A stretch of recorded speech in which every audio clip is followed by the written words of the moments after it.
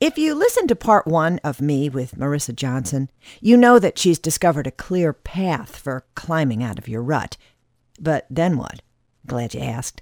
Marissa, who's also my niece, also shines a brilliant light on finding your path and avoiding potholes and pitfalls on the way and how it affects everyone around you.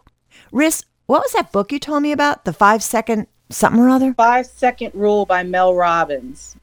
You asked me about procrastination because you have like these bins of canvas and acrylic paints and then you don't do it. You know, what's the key to procrastination? Mel Robbins has this 5-second rule that gets you out of it. So when you have that thought, that idea that pops in your head, like, I should host a paint and sip party in my home. And then you're like, you have 5 seconds to do it or write it down or take action. After those 5 seconds, your brain talks you out of it and says, do it tomorrow. Who's going to do that with you? This is a stupid idea. Don't do it. Just sit here, drink your coffee, and shut the hell up. So when you get that thought and that idea, 5, 4, 3, 2, 1, do it. When I first started and I was doing the whole morning routine, it was, hit the snooze button. And then I think of Mel and I was like, nope, get your ass up and do it. Your brain is comfortable with you doing things the same every day. So when you do something or some idea comes into the mix where it's like, oh, hey, what's going on? What's this? You want to do that? Oh, hell no. And keep going, get dressed, go to work and shut up. And, but then it comes back again and it keeps coming until you actually do it because that's something that you crave. That's your soul and your heart and your dreams knocking like, we ain't going nowhere. Your brain is trying to keep us locked away, but that heart and that soul and that energy is too strong. So do something different. It's not allowing your brain to keep you safe anymore. There's something that I wrote long ago. I was trying to find it. It was about procrastination. It was like, it's not about being lazy. It's you thinking of the stress of the activity, of doing the activity.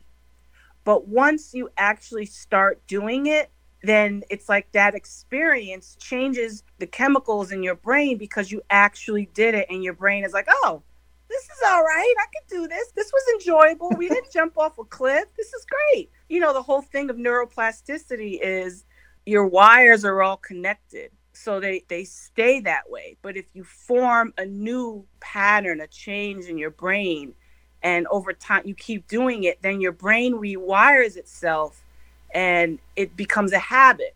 So if you are trying to exercise every day or eat healthier or pray or meditate or whatever, when you keep doing it, your brain rewires itself and it just becomes a habit and no longer becomes something that you actually think about. It's just natural. So that's what the 5-second rule is. Have you started doing it? No, I wanted to get the book and read it. But, she gives a lot of stories about others who have used it or people that she has coached or spoke in front of, and they've written back saying how it changed their lives. So it's interesting to see where people procrastinate in life. You would think it was just like doing something, but it's thinking something too, like, woe is me.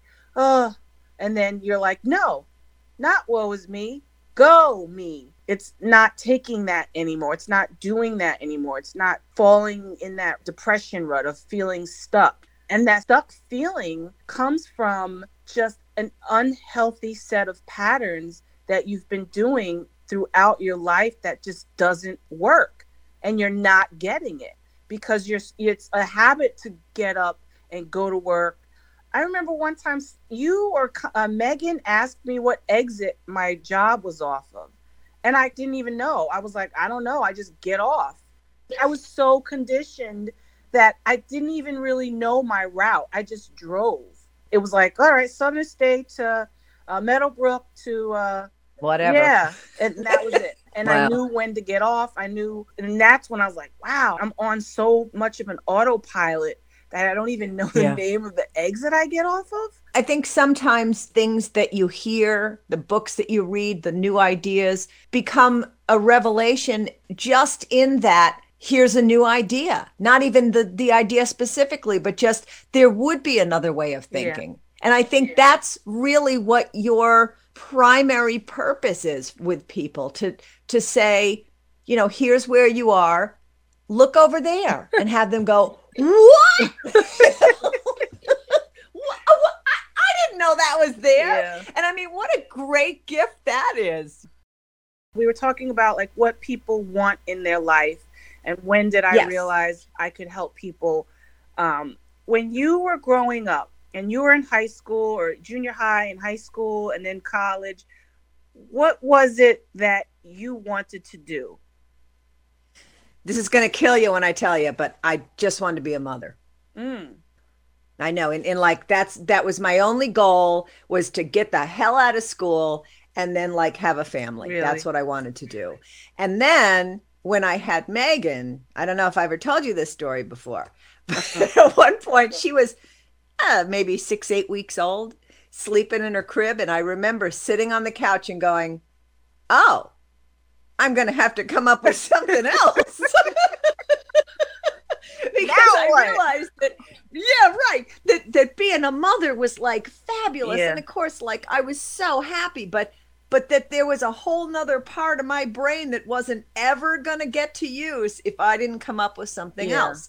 So what I started doing was going to the library and just wandering through the stacks of the nonfiction and pulling out books that I was interested in. And I started reading sociology and psychology and self-help books and theater books and reading plays and reading biographies of people I was interested in. And that's what eventually led to my going to college and purely starting out with a theater class, a sociology class, a psychology class, an interior design class, just on this pursuit of, what do I want to do? Yeah. You know, and following the things that made me excited, or that when I saw that listing for an acting class going, wow, you know, psychology, ooh, you know, it was just following this path that I couldn't even see. Yeah. Blindly just going down this path of, this sounds good. That was my trip, which is very interesting because, again, I never thought, here's what I want to do when I grow up, anything outside of, I want to be a mother. Yeah. But also at the point that I was really little, if you were a woman and you were going to have a career until you settled down to have a family, you were going to be a nurse or a teacher or a secretary or not. Like, you could be a waitress. But I mean, it wasn't like, do whatever you want. So that changed a lot. And if I had grown up 10 or 20 years later, I might have looked at things differently. Yeah. I might have had some better ideas when I was like in junior high and high school, instead of like, I just have to get out of here. Were people supportive of you, or what you know, my parents were always supportive of me. I mean, my mother was always completely encouraging. But again, when I was growing up, it wasn't, you can do anything. Yeah. You know, it was like, man, you're going to be a good mother. Yeah. You're a good person. You know, I mean, I always got a lot of encouragement with like who I was as a human being.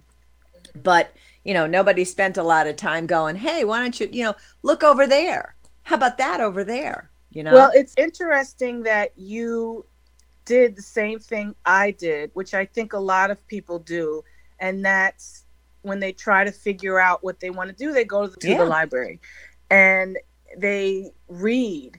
And what you're reading and what I've read are other people's stories. Those autobiographies, those biographies, those are other people's stories that they're sharing. You know, they realized where they came from.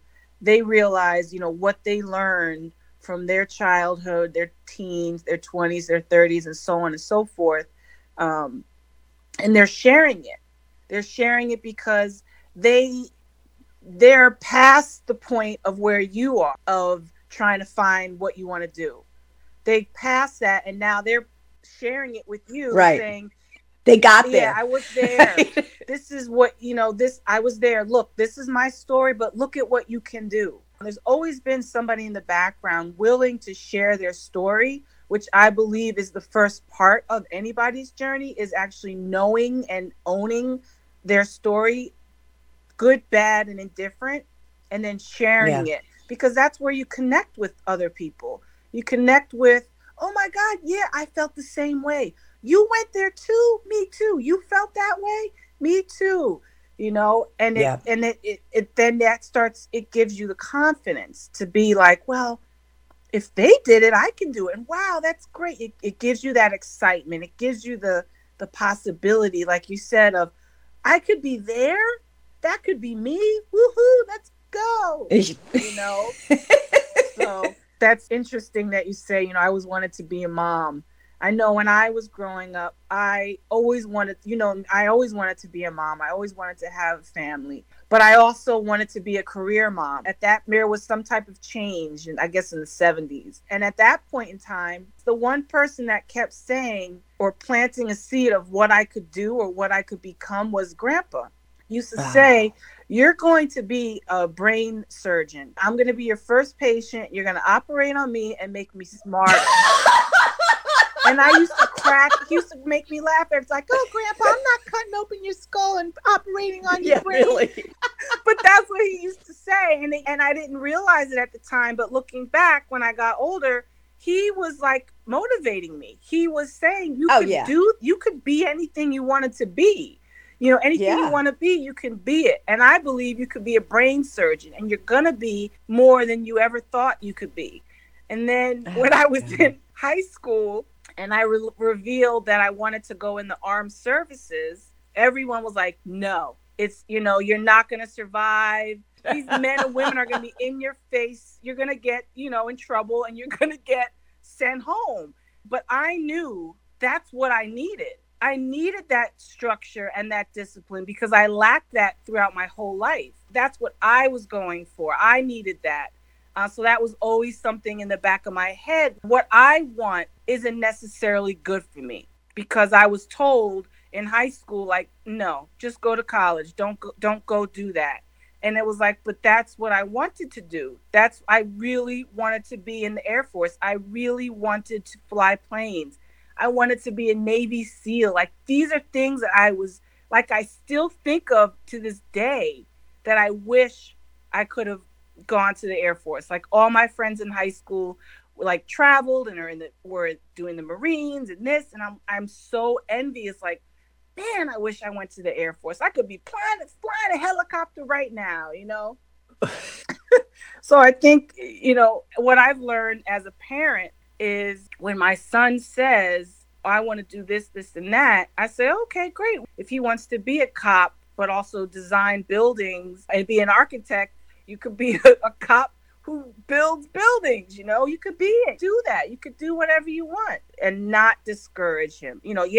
Being a cop, being a little black boy now thinking he's going to be a cop scares the living shit out of me. But that's what he wants to do now. And it may not necessarily come to fruition as a police officer. The underlying thing for being a cop is protecting somebody, sticking up for others. So that underlying trait or character or desire can manifest in other things. So to squash it now is like telling him, no, you don't need to save people. You don't need to stick up for somebody. Just go to school and be an engineer. That's it. Don't think about saving people or protecting your community. It's too dangerous. It's too this. It's too that. Because I know that underlying desire is to be a cop is not just to wear a uniform and have a gun. What's great for Mason, what makes him so lucky, is that he's growing up with a woman who's going to help him really get it from the get-go, like really know what he wants to do and follow his dreams and his heart and his passion.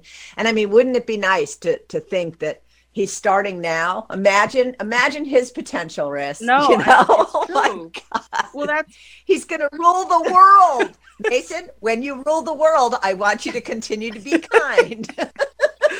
And that's why I think me as a coach to moms and women, or coaches, period, people, period, who are empowering other women to live their life to the fullest, to be the best them they could possibly be, is that it doesn't just stick with the person that is being coached. It branches out. It's energy that just it just branches out like a tree, like a flower. It sprouts because your whole process of thinking changes, so that when your son or your daughter or your husband or your friend or your cousin or your sister or your auntie, whoever it is, says something that you kind of like your ears perk up and like, whoa, why are you saying that about yourself? So when the woman is coached, the woman who does it all, she can take that same mindset that she's changed, that those same strategies and techniques, and she can teach and mentor her kids, people around her, people that she meets. And so it just keeps spreading. And you could say one thing to one stranger that could change their whole day. That's huge. You may not even know it, that you did that. But just to know, you may never meet the person that you said something to that totally changed their life or gave them a whole new perspective of life. But just knowing that you're sharing your knowledge and your wisdom, and then not in a way where you're like, you should do this, in an enlightening way. You're just stinking brilliant too. I'm listening to you talk and I'm going, listen to her. Thank you. But no,